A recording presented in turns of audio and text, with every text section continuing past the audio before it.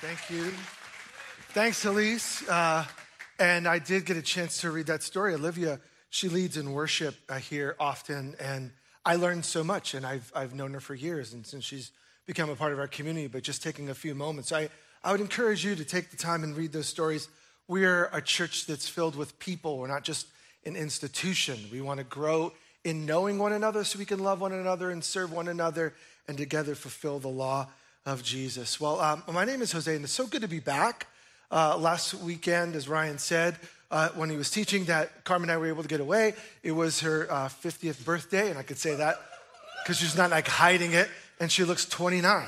So, and everyone goes like, she's what? I'm like, yeah, it's like on the birth certificate and everything. She married an old guy. I'm just like 18 months older, but anyway. So it was so good to be back in New York. We were born and raised. We met there in church, and we married there, and then made our way to the West Coast eventually. So it was just good to be home and talk a little more like this and eat real pizza and be rude and fast. It was awesome. I was like, I love this city. And her dream was to see Hamilton on Broadway, and we were able to do that. And it was a real gift. And we were thinking and reflecting. She's 50, and we've been together for 36 years, 5 years dating, and it'll be 31 years married come June the 5th. I know. And so it's a gift. Not everyone is given that, to be able to be with someone for so long. So I feel just so blessed. And at the same token, it is good to be home. All right, so we're going to continue in our series on relationships. And we hit this point, if you're new to our church, we have been looking through 1 Corinthians, a letter written to a real church. And in chapter 5, he has to speak really clearly to them because the way they're living out their relationships in terms of their human relationships with one another had gone off. And so because of that, and because of our cultural moment where in the last just 10 years in Oregon's history, marriage has been redefined. And everything, if you're an educator, you know curriculum is changing by the minute and how we understand human relationships. We thought it would be good to pause and slow down and to ground ourselves in what the Bible says and how to have honest conversations about the way of Jesus and a biblical worldview and human sexuality. And so here's the caveat, and we're saying it every single week, literally, and I'm going to pause for a moment so you hear these words. We have to listen to all 8 weeks. We have to listen to all of this because as I've said and I've seen in my own life and in the lives of others, we feel first, we think later. And so some of the things that we're going to talk about today and next week in particular, feelings are going to well up. They just are because we're human. And whenever you talk about human things that are close and near and dear to the heart, your family's heart, your worldview's heart, you feel first, not even wondering if your feelings are grounded in what's true. But we give ourselves time to feel. We don't ignore that. But that's why we're doing it for 8 weeks, so we have real conversations with our friends in safe spaces and homes to wrestle with what the Bible's saying, and then to learn from one another, to ask good questions, to be willing to agree to disagree on some points, and hopefully grow as followers of Jesus together. And now, I do want to say today and next week, because some of you, every week we have people visiting as just guests for the weekend. We've hit a point in our conversation where if you have younger kids that are with you in the room, I'm just going to let you know we're being very thoughtful in how we prepare this so we speak to whole families. But today's conversation, I'm not going to be graphic, but we're going to use terms you're probably not using at your dinner table. And so I just want to be really respectful, right? I'm going to continue with some intro here. If you feel like, ooh, this is not a good timing for our family to have that, it is okay to get up and slip out and watch from the lobby, or put your kids in our kids' classes, or even just slip out today and say, I'm going to watch online, but I don't know if our family is ready to have this discussion. That's okay? The last thing I want for you as a mom or a dad or a grandparent or anyone with a younger person is saying, I wish someone would have let me know what was going to be said, because I wouldn't have sat there with my young person. This would not have been good. There's love, there's respect. No one is going to think anything bad or poorly of you, okay? But all these conversations have been connected. So I'm going to do a real quick review because they build line upon line. First, we talked about worldview. Everyone has a worldview. What's a worldview? A worldview is a web of habit-forming beliefs about the biggest questions of life that helps you make sense of all your experience. It's not like you find a worldview. You have a worldview. The question is, what informs your worldview? And we looked in that first week at the importance of realizing if you're a follower of Jesus, you are invited, you're called to grow into a biblical or a Christian worldview. That is, your biggest questions should be answered primarily by what does God say about this? And then I think about what I think, and then I lean in on what God says. Because if you follow the way of Jesus, then the first line of the Bible applies to you. In the beginning, what? God.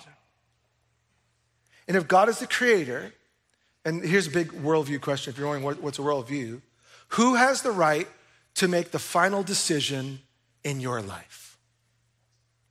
And if the answer is God, then that is leaning in on a biblical worldview. If the answer is me, that is not a biblically informed worldview, because as created ones, we don't get the ultimate authority. We have some authority, but our authority submits to God's authority. Okay, so we looked at a biblical worldview on marriage, and I'm just going to recap. We did this 2 weeks ago.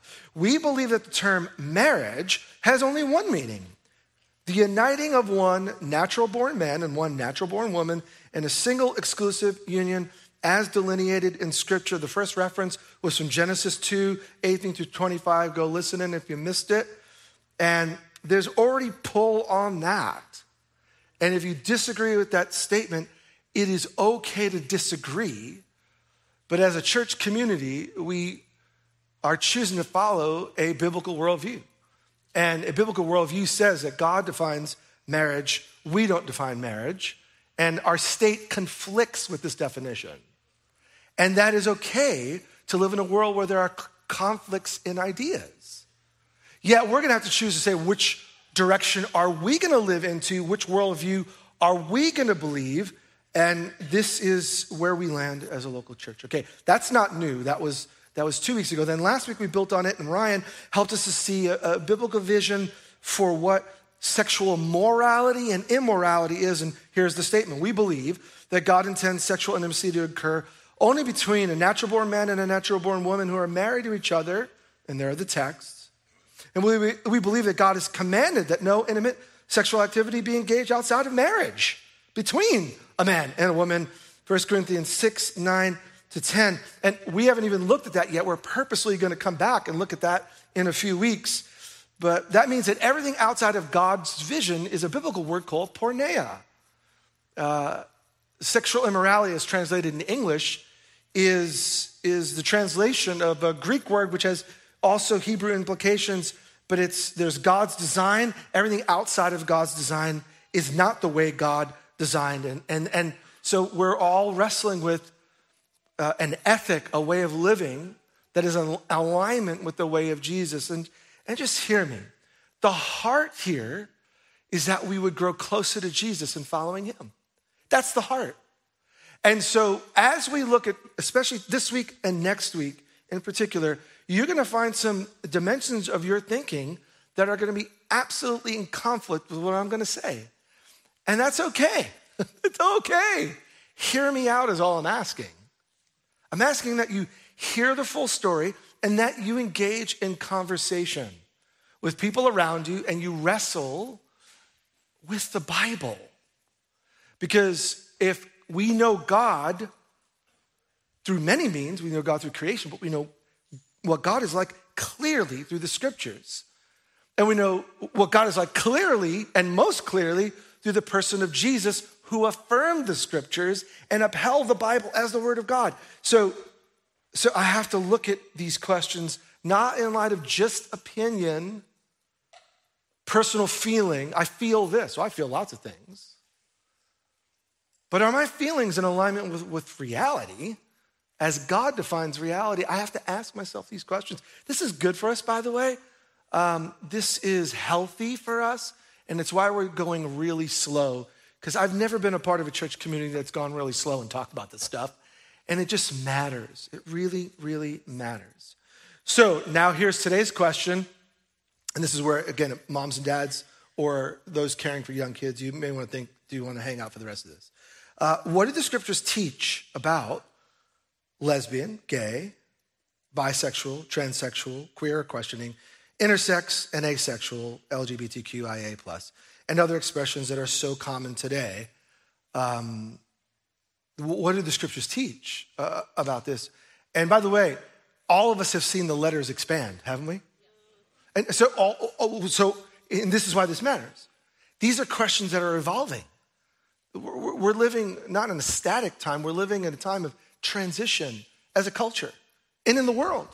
And so what we want to do as Jesus people, here's the premise. I'm gonna look more at these individual dimensions next week to get clear definitions so we know what we're talking about and be biblically informed and culturally aware, right? So we'll do that next week. Today's more of a biblical overview because you always start with the text. You always start with the Bible and then let culture be evaluated in light of what we know in the Bible. But we know that this is a junk drawer term that's been put together because every expression here is unique and quite different, especially when you look at intersex, which is more biology than the other expressions. So we don't want to just paint these broad strokes and throw everyone into one category, realizing every one of these express an individual person's experience, which is quite different from the other. And by the way, as I've had lots of conversations between people in the community, people in this community don't even all agree on the definitions within the community. So this is not like one huge unified group, but this is a category of people who are asking to be heard. So here's what I'm gonna do, and I need you to hear this clearly because I don't want you to get offended unnecessarily. I'm gonna use the term gay in the light of all of these, just because it's just really long. And by that, I don't mean to minimize any one of these expressions, but I'm just going to say what the scriptures say, and when I use the word gay, I'm using it in a broad sense, and it's just gonna shorten the conversation. So please don't be offended by that. Allow me that if you would. Okay, so here's what we want to do. There are 5 passages in the Bible that speak to today's culture. And so I want to look today just at the 5 and then start to answer some implications just at the beginning. And next week is going to be primarily, we're going to look at the life of Jesus again, and then we're going to look at real questions you have been asking about all of these questions. And just listen and disagree in soul if that's how you feel, and that's okay. Have these discussions with others, and if you want to chat, I'm happy to chat as well, but anyone on our team can, and anyone in your community group can. These things matter. The first 2 are connected, and when you hear them, they're going to immediately sound offensive. I'm just saying, they're in the Bible, and they're both in an ancient book called Leviticus. So we'll go there first. Leviticus 18:22. Do not have sexual relations with a man as one does with a woman. That is detestable. Let's just hear the Bible. You just heard that.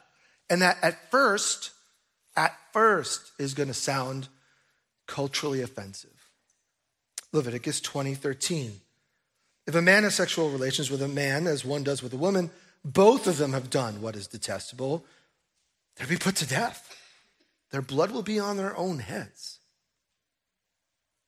Those aren't mild words. And if you've never read the Bible, you're going to find places in the Bible where you hear things or read things that just sound so foreign to today's reality. Here's going to be the immediate idea. That must be old and useless. So it's easy just to reject something without taking a careful look at it. Now, here's what we do know. Both of them seem very straightforward, whether you agree with them or not, right? They just seem to be clear. And both of them speak to what we looked at the other week in Genesis 1 and 2, where God lays out a framework for marriage, that a natural-born man and a natural-born woman are to come together, leave family, cling to each other, and in that, offer their lives to God and become one flesh, married. And then you read statements like this and think, well, wait a minute. I have more questions than answers, and you're not alone. Write this down real quick. There's been lots of helpful books. I've read a lot on this topic, and I've been thinking and reflecting for years. This is not a new discussion for me. It might be for you. Maybe you've never thought about what the Bible has to say to these things. That's okay, but we're going to have this conversation together. The most helpful book for me that uplifts and upholds the Bible and tries to give an honest description of all of these texts with real insight and thorough background, which we can't do on a Sunday morning, is a book by a man named Dr. Preston Sprinkle. The book is called People to be Loved: Why Homosexuality is Not Just an Issue. It's a small investment of money, and I would encourage you to pick up that resource and to thoughtfully and carefully read it, because he is a Bible scholar who's asking honest questions about the Bible, and he will trace through for you more supplemental information that we can't do on a Sunday morning. But let's just get to Leviticus, because I want to get through these 5. We got to ask some key questions. First question, do these verses apply to people who are in a gay, committed, and consensual relationship or not? When you read these 1 or 2 lines from this book called Leviticus, this book of laws, statutes, guidelines that were for a very real people called ancient Israel, God gave them these words on how to live in a relationship with him and with one another. You have to ask, that was written for an ancient people. Is this actually talking about people who love one another and are committed to one another, or is it more about stopping casual sex? Is that, like, when God writes this to these people, what is God writing about? Is it about casual relationship, or is it about avoiding detestable relationship that everyone in every culture would agree with, like rape and incest? Is this about people who just fall in love and want to get married? Here's what I want us to notice in Leviticus, because if you read the text, it's quite clear. There are no qualifiers here.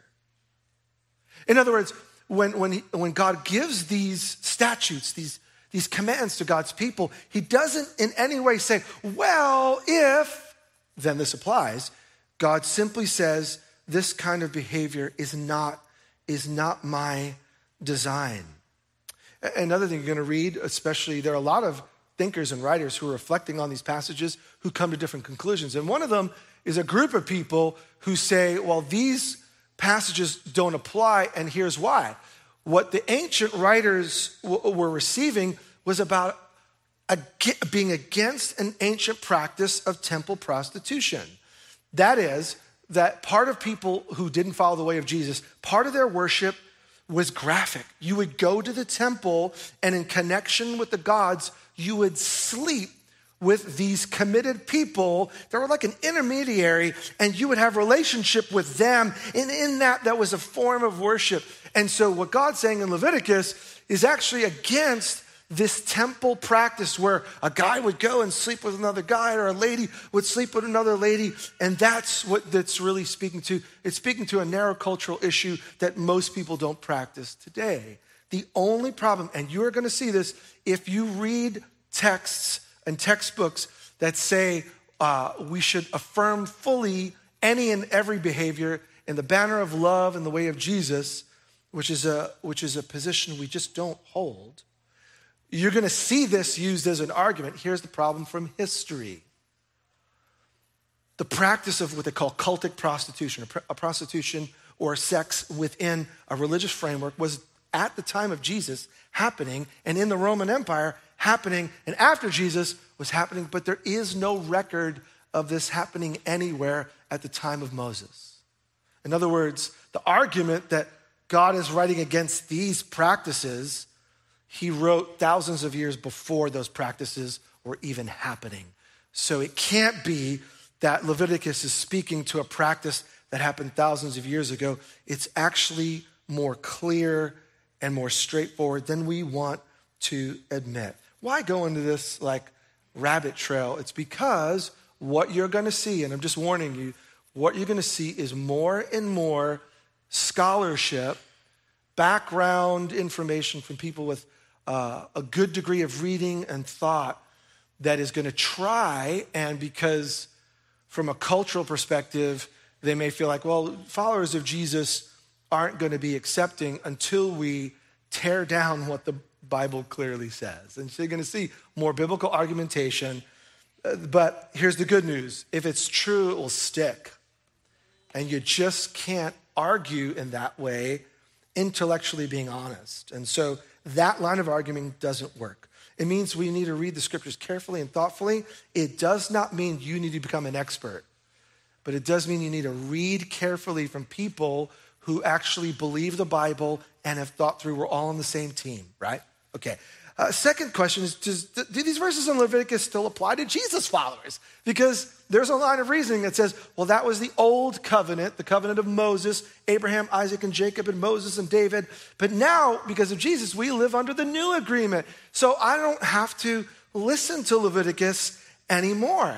And now this is why you should go to Learn It and Give It.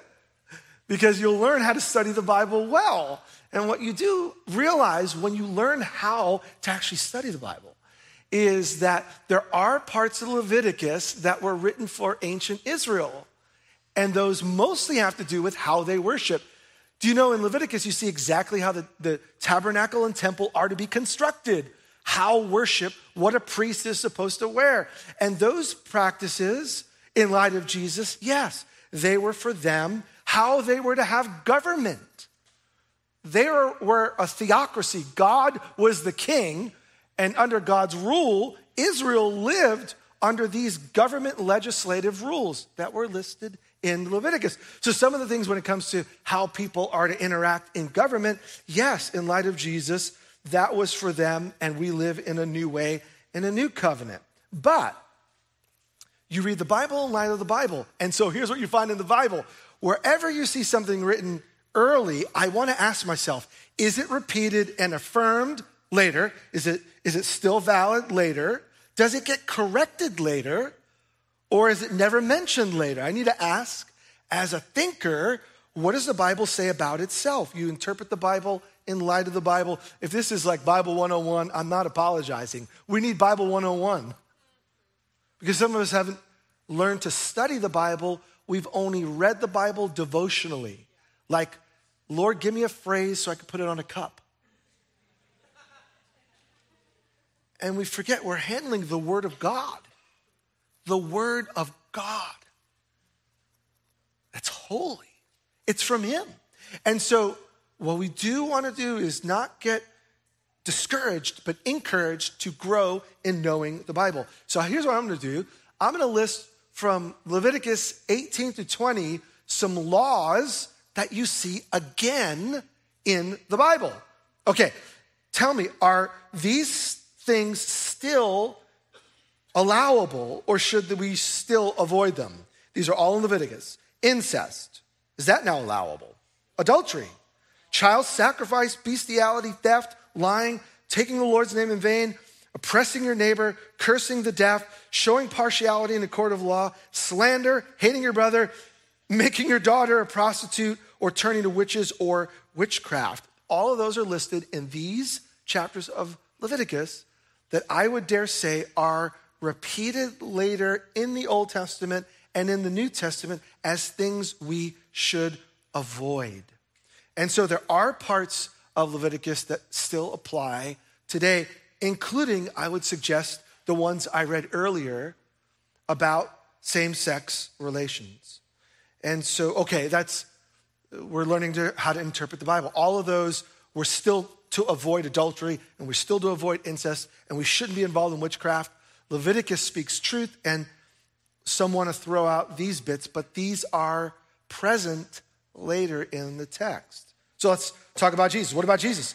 What did Jesus specifically say about being gay? And again, I'm using that in the broad sense of the term. Well, and this is where some writers who want to affirm any practice and still follow Jesus with integrity have made a claim, well, Jesus doesn't mention it. And in one small sense, technically, Jesus doesn't use the word gay or homosexuality, but there are lots of words he doesn't use bestiality either. He doesn't use incest either. There are lots of words that Jesus does not use, but the question is actually not, if Jesus doesn't use the term, therefore he thinks differently on it. Well, over 2 weeks, we have looked at Matthew 19. Ryan did a more in-depth thought on Matthew 19, where Jesus is asked about the nature of marriage and divorce. And we saw over the last 2 weeks that Jesus not only affirmed the one man, one woman covenant called marriage for life, but he does more than that. Jesus went before the statement about marriage to God created them male and female.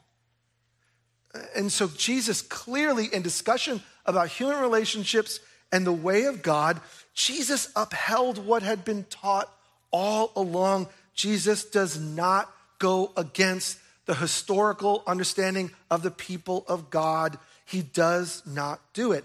Everything outside of one man, one woman in covenant relationship is porneia to Jesus. And so it's easy to argue from silence either way. But here, it's actually not arguing from silence. Jesus speaks to relationships and marriage, and he affirms the biblical vision. And one other historical fact it's helpful you to know, I would say, take a picture of this because it's going to come up in conversations about Jesus. Every Jew, quote from Preston Sprinkle, every Jew who wrote on the subject, 500 years before, 500 years after Christ, agreed on one thing. Same-sex relations were against the will of God. So this is where history isn't the defining thought, the Bible's the defining thought. But in history, no Jewish writer 500 years before Jesus said anything other than what Leviticus said. And 500 years after Jesus, and Jesus is in the tradition of people who are reading the Bible as the people of God had read it. There are things that are not at the heart of God. Now, already, that can seem offensive.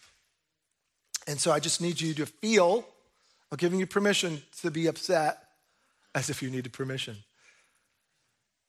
But I want you to breathe deep and think, okay, maybe there's something to what the Bible says. And then discuss this in your groups. All right, so we have before Jesus, Leviticus, and it's affirmed all throughout. We have in history, those who spoke about the Bible all affirmed what God said was right and what was out of bounds.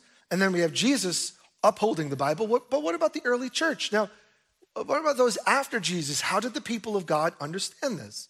And so we're going to read a few texts. I'm not going to give comment, but I want you to see all five, right? So we did the two in Leviticus. Now let's look at the New Testament. Romans 1. I'm going to read a long passage, but I need you to see the context, right? Okay?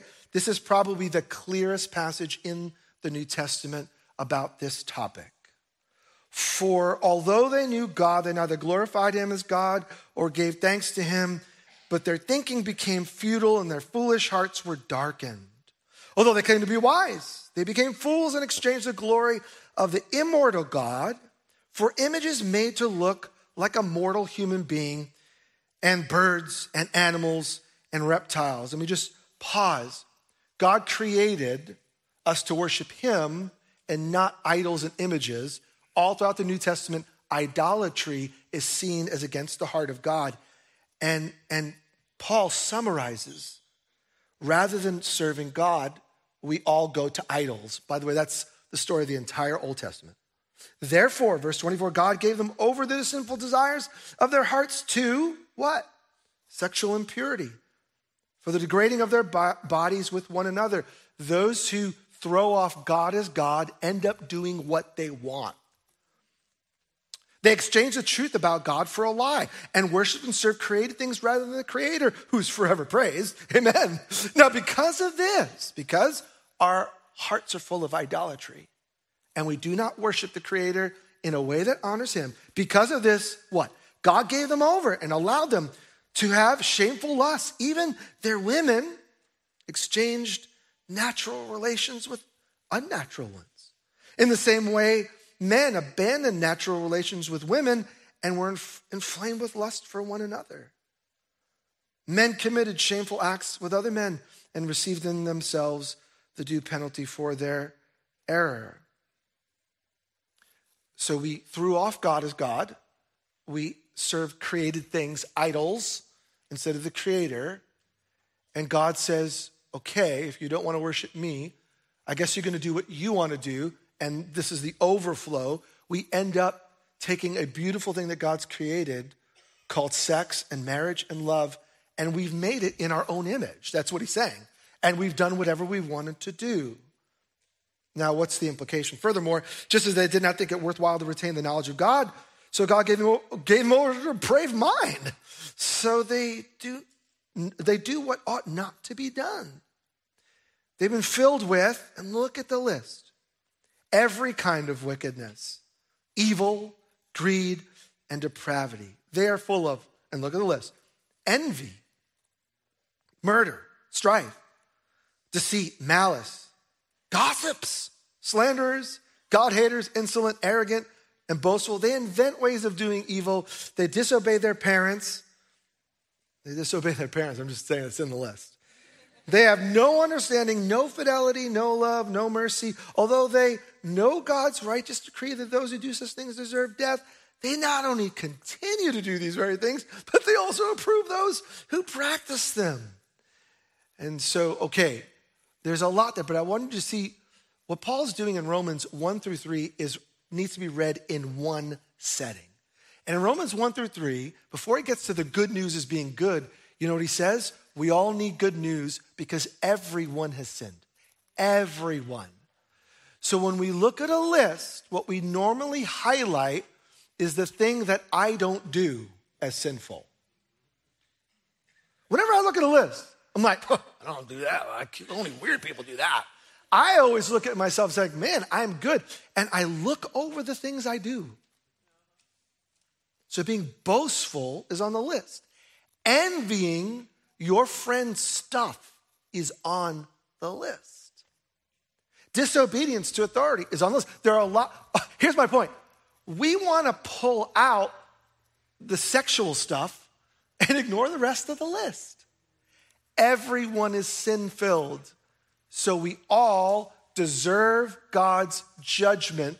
And the good news is Jesus pays for the judgment so that I can live in God's mercy and forgiveness by faith in Jesus alone. So we're all guilty.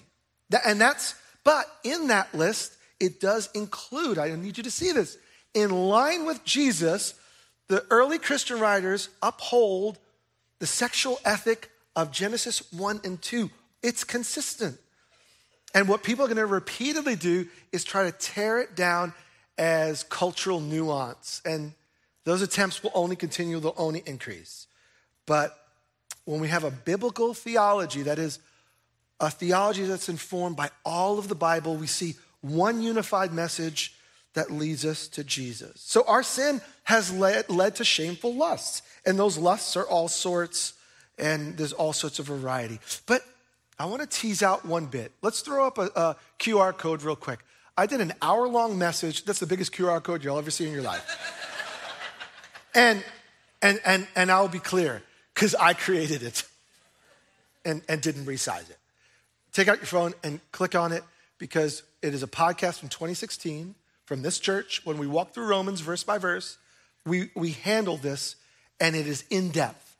And rather than restate it, years later, I'm inviting you to listen to it, and there's explanation on the text, okay? So I encourage you to do that, and then be blinded by the size of that QR code. All right. But the phrase here I want us to tease out today, which is not teased out in this podcast, is this phrase called paraphysin, which is translated in English, unnatural ones. They traded natural relations for unnatural ones, and that phrase has been debated and discussed among scholars to the nth degree, and I'm going to save you a little time. Another quote from Preston Sprinkle on this phrase, because this phrase actually matters. What does it mean to have an unnatural relationship? Quote, paraphysin was simply stock language used in Roman and Jewish writers to condemn same-sex relations. Extramarital or marital, consensual, non-consensual, pederistic, which is an older man taking on a younger boy for pleasure, or peer. Paraphisin was used to critique same-sex relations as against the design of nature, or in Paul's view, against the design and intention of the Creator, end quote. Because some scholars are going to say what Paul was talking about here was pedestry, which was common in the practice in their day of older men having relationships with younger men for pleasure because they hadn't been tainted by adulthood. You could read blog after blog about that practice. Here's my point. This term is actually used about more than one nature of sexual activity that was in their culture. This speaks to all sorts of, and to limit the term to only mean one thing is convenient if you're trying to make a case. It's just not historically true, okay? More than you wanted on ancient Greek, but I think it's important. Two more and we're done. 1 Corinthians 6, 8 through 11. Or do you not know that wrongdoers will not inherit the kingdom of God? Do not be deceived, neither the sexually immoral, nor idolaters, nor adulterers, nor men who have sex with men, nor thieves, I just need to see, nor the greedy. So before we look at the list, look at the whole list. Nor drunkards, nor slanderers, nor swindlers will inherit the kingdom of God. And that's what some of you were. But you were washed. You were sanctified. You were justified in the name of the Lord Jesus and by the Spirit of God. We're going to look at this in depth, but I want you to see what he's reminding them is there were some in the church that were either lesbian or gay in practice, and they turned to follow Jesus. Oh, some were swindlers, thieves, greedy. So they were all messed up. That is what he was saying. Some of you followed all these practices, but God changed you. He rescued you because of Jesus. You are not the same person anymore. Now, what we don't want to hear in today's culture is that he includes LGBTQ within that framework of saying you were and now you are. Now that's going to speak to identity, and I don't want to confuse you, but next week we're going to look at the reality is that when the Bible is speaking about human sexuality, it is defining clearly what a person is and isn't. And in today's society, we are redetermining who we are, which you just need to know. We need to be careful as we talk about these issues and these subjects, because in our cultural view, I can define what I am. And in the biblical worldview, you are who God created you to be. And you're invited to live as God created. So when we speak about this, we want to be very thoughtful and not cavalier. And we want to be understanding, but we need to know that a biblical worldview and a current cultural worldview, we're not even starting at the same place. So it's no shock that we miss each other in conversation. Because when I say pizza and you say pizza, we ain't talking about the same thing. Some of you thinking Domino's, that ain't pizza. That's bread and tomato sauce. So when I say pizza and you say pizza, we're literally, I'm not kidding, we are not talking about the same thing. So before we discuss the topic of pizza, we need to clarify our terms of what pizza is and what pizza isn't, so we can have an honest discussion about this beautiful gift and this beautiful meal. Now, I say that jokingly, but what we need to begin with is actually a conversation with our friends about the beginning and get on the same page in terms of what we mean by our language, because I want to hear people and I want to understand what they're really saying and not saying. And then I want people to understand what I'm saying and what I'm not saying. And this is going to require thoughtfulness and maturity, and God calls us to thoughtfulness and maturity. So this is good. Okay. All I want us to see about this list is the list is big. Idolatry, theft, greed, drunkenness, slander, swindlers don't inherit the kingdom of God, which is not a good thing. And so while it does include sexual immorality, I just want us to see that's just one thing. So we need to be careful before we start Bible bashing and hitting people with scripture, because if you're greedy, you're in the same camp. And you may not be greedy, I am. And I'm struggling to follow the way of Jesus and not be greedy. So we're all in need of a Savior. Final, 1 Timothy 1, 8 through 11. And then I got a couple of practical thoughts, and we're going to respond in worship. 1 Timothy 1 says, and this is Paul speaking to a young pastor leader. He says, we know that the law is good if one uses it properly. We know that the law is not made for the righteous, but for lawbreakers and rebels, the ungodly and sinful, unholy and irreligious. And then he describes them for those who kill their fathers or mothers, for murderers, for the sexually immoral, for those practicing homosexuality, for slave traders, liars, perjurers, for whatever else is contrary to sound teaching or doctrine that conforms to the gospel concerning the glory of the blessed God, which he entrusted to me. Here's my only point. While it does say that practicing homosexuality is sinful, it also says murder is, and the trading of human life, and lying. So while it is on the list, I want us to be very careful and thoughtful before we start thumbing Bible verses to people, forgetting that the sin lists are wide. And the sin lists should remind us of how sinful all of us are and how much we need a Savior. Okay, what do we do this week? Because I'm going to get to the Q&A next week, but I can't leave you hanging. That would not be loving. So just a few things, and hang with me. You've been doing real well, but hang with me. Don't lose it now. We can make two mistakes here if we're not careful. One, we can make gay, quote unquote, the sin. The big one, the worst one, the one that's easy to highlight as part of the list. And then when we do this, we minimize that the lists have all sorts of things that are considered sinful and that's wrong and that takes the Bible out of context, and it could be very unhelpful. So that's mistake number one. Mistake number two, we can avoid, explain away, minimize, or reinterpret what the scriptures are teaching. And friends, that's what's happening increasingly in the West. Now, outside of Western Christianity, the rest of global Christianity are looking at us in disbelief. They're literally, I have real conversations with leaders from around the world saying, help me to understand what's happened in the West. They once believed the Bible and thought submitting your life to Holy Scripture and a holy God, as seen in the person of Jesus, is the call of the Christian.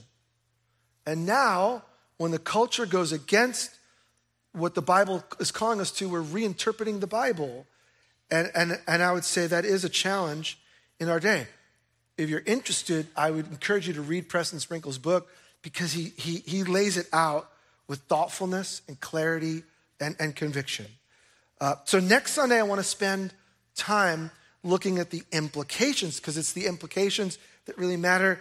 But the guardrails of this is we don't want to make this the sin and start finger pointing. That's ungodly. We don't want to neglect what the Bible says and try to reinterpret God into our own image. And by the way, that is the nature of idolatry. To create God in an image that is untrue or incomplete. And for me to twist the Bible is to put up idols. And that's against the heart of God. We need to remember that this is about people, not issues. And that's why I even love the title of the book, Preston Sprinkle's book, because it speaks to the love that we're supposed to have. Homosexuality is not an issue. It's about people. So next week we want to look at Jesus and how did Jesus communicate with people who had a differing worldview? How did Jesus treat people who were different than him, thought different than him, lived different than him? And if we're going to uphold the Bible, we need to do it in a Jesus way.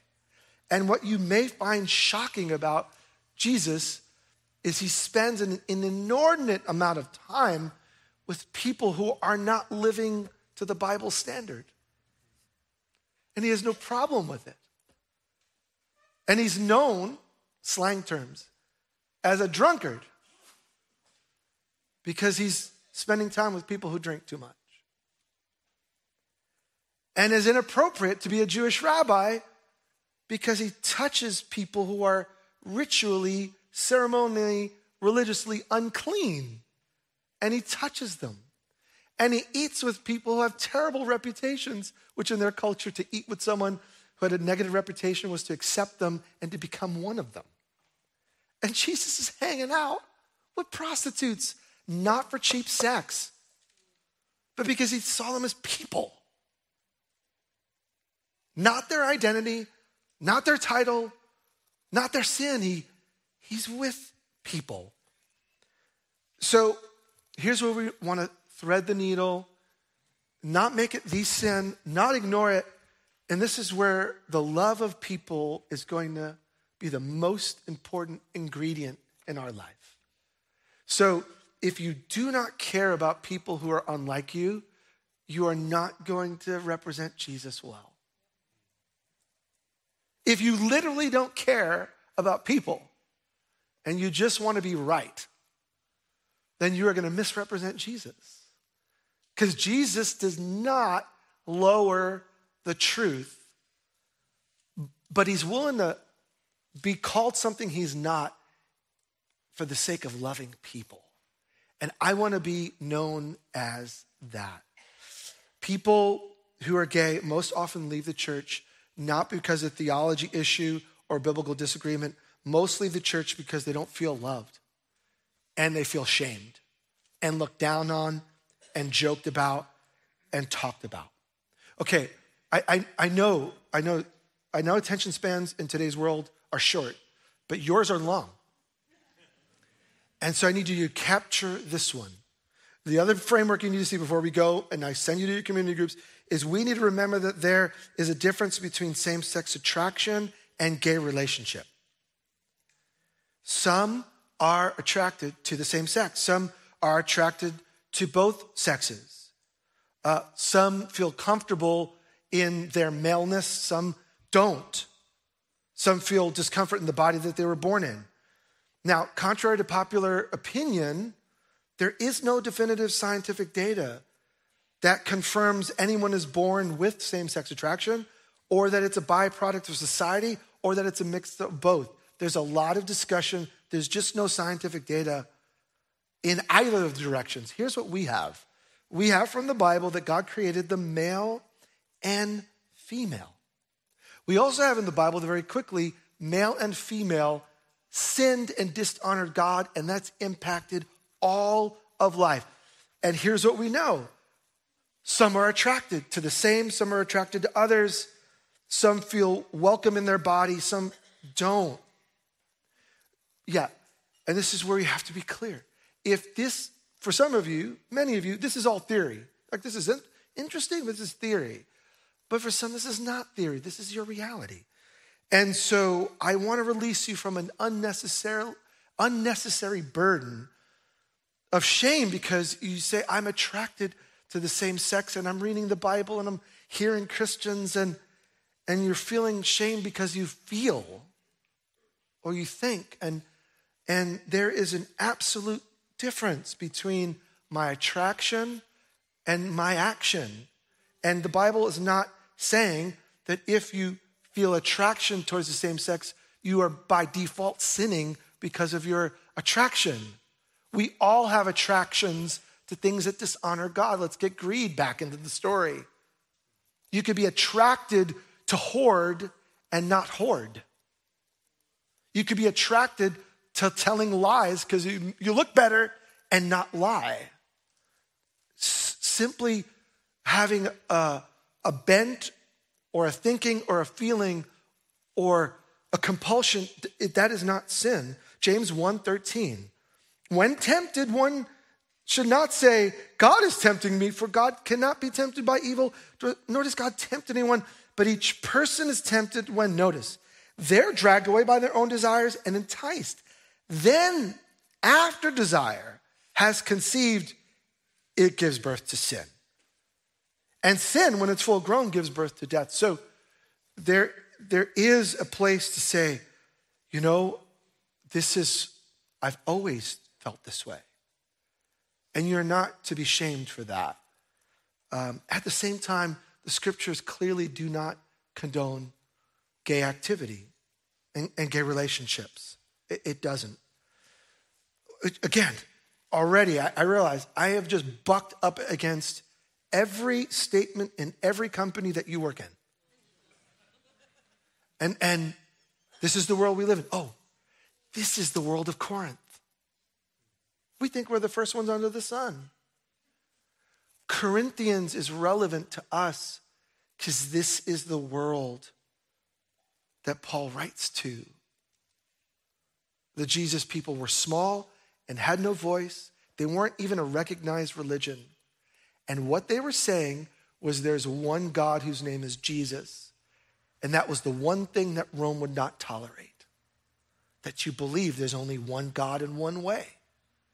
And this is the good news that grew in their city and within 300 years turned the Roman culture upside down. The good news changed lives, but at the beginning it sounded like terrible news. And so here we live in Portland and we need to represent Jesus well. So what do we want? We want to be a supportive community. So some of you, now, you say some of you, I actually know people in this church that this is their story, okay? And I'm not pointing anyone out, but I actually know you. And I've actually had conversations with people in our community that this is their family story. And we want to be a supportive community and a community that learns to listen. We want to try as hard as we can to see where people are coming from because we want to honor them. Now, there's a difference between saying, I want to see where you're coming from so I can bash you. But we actually want to become a people who listen to learn and listen to grow and actually listen and find out and ask good questions. We want to help people. So, and then this is all easy for a straight guy to say, okay? So call me out. I don't have a same-sex attraction, but I know many people who do, and I love them.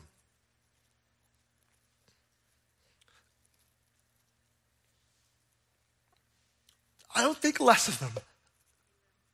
And I'm not crying because I'm sad about it. I'm just caught up in the reality of there's a time where I actually thought less of them.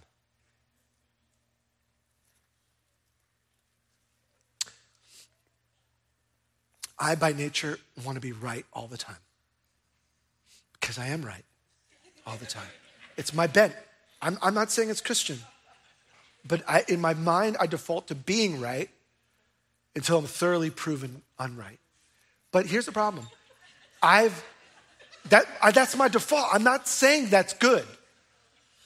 But when it comes to sexuality, I have been more interested in winning the argument than hearing the person.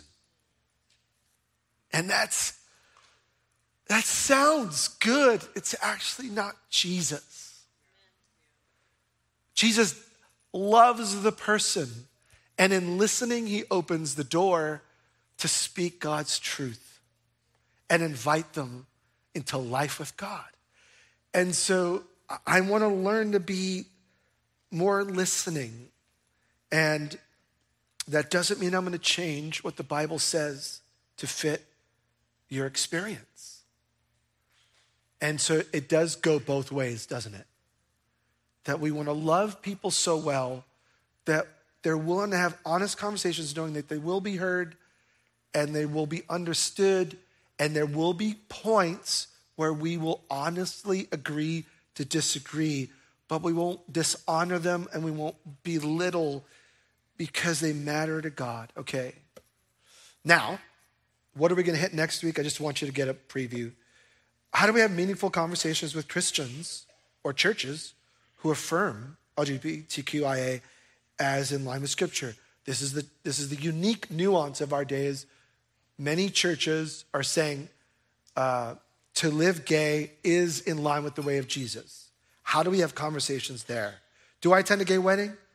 What about policies at school, at work? What do we do? What about gender transitioning and gender fluidity? How do we discuss our differences as Christians? There's no chapters and verses for lots of these, but there's biblical principle to ground our thinking and our feeling and our living. But rather than that, let's end here. What does it mean to believe God and what he has said in the scriptures? That's what we need to think. This week in your community group, what does it mean to believe God in the Bible? What does that look like? For some of us, this can feel gut-wrenching because this is my cousin, this is my wife or husband, this is my child, this is my neighbor, this is my best friend. What does it mean to believe God and what he has said? And what does it mean to obey what God has said? And what do I do when I know I ought to obey what God has said and I don't feel like it? What do I do? We invite God to help us. Why don't you stand to your feet if you would? You've been amazing. Thank you for listening so carefully. I encourage you. This is going to sound totally selfish. I encourage you to watch this or listen again. Because the first time you're hearing, you probably blocked out a few things because your brain was processing like, I don't know. And then if you want to have conversations with anyone in our church, anyone in our leadership team, I invite you to do that. If you want to talk with me about it, I am happy to do it and listen to everything that you have to say because you've heard it all. I don't have anything to say other than next week I have a lot more to say.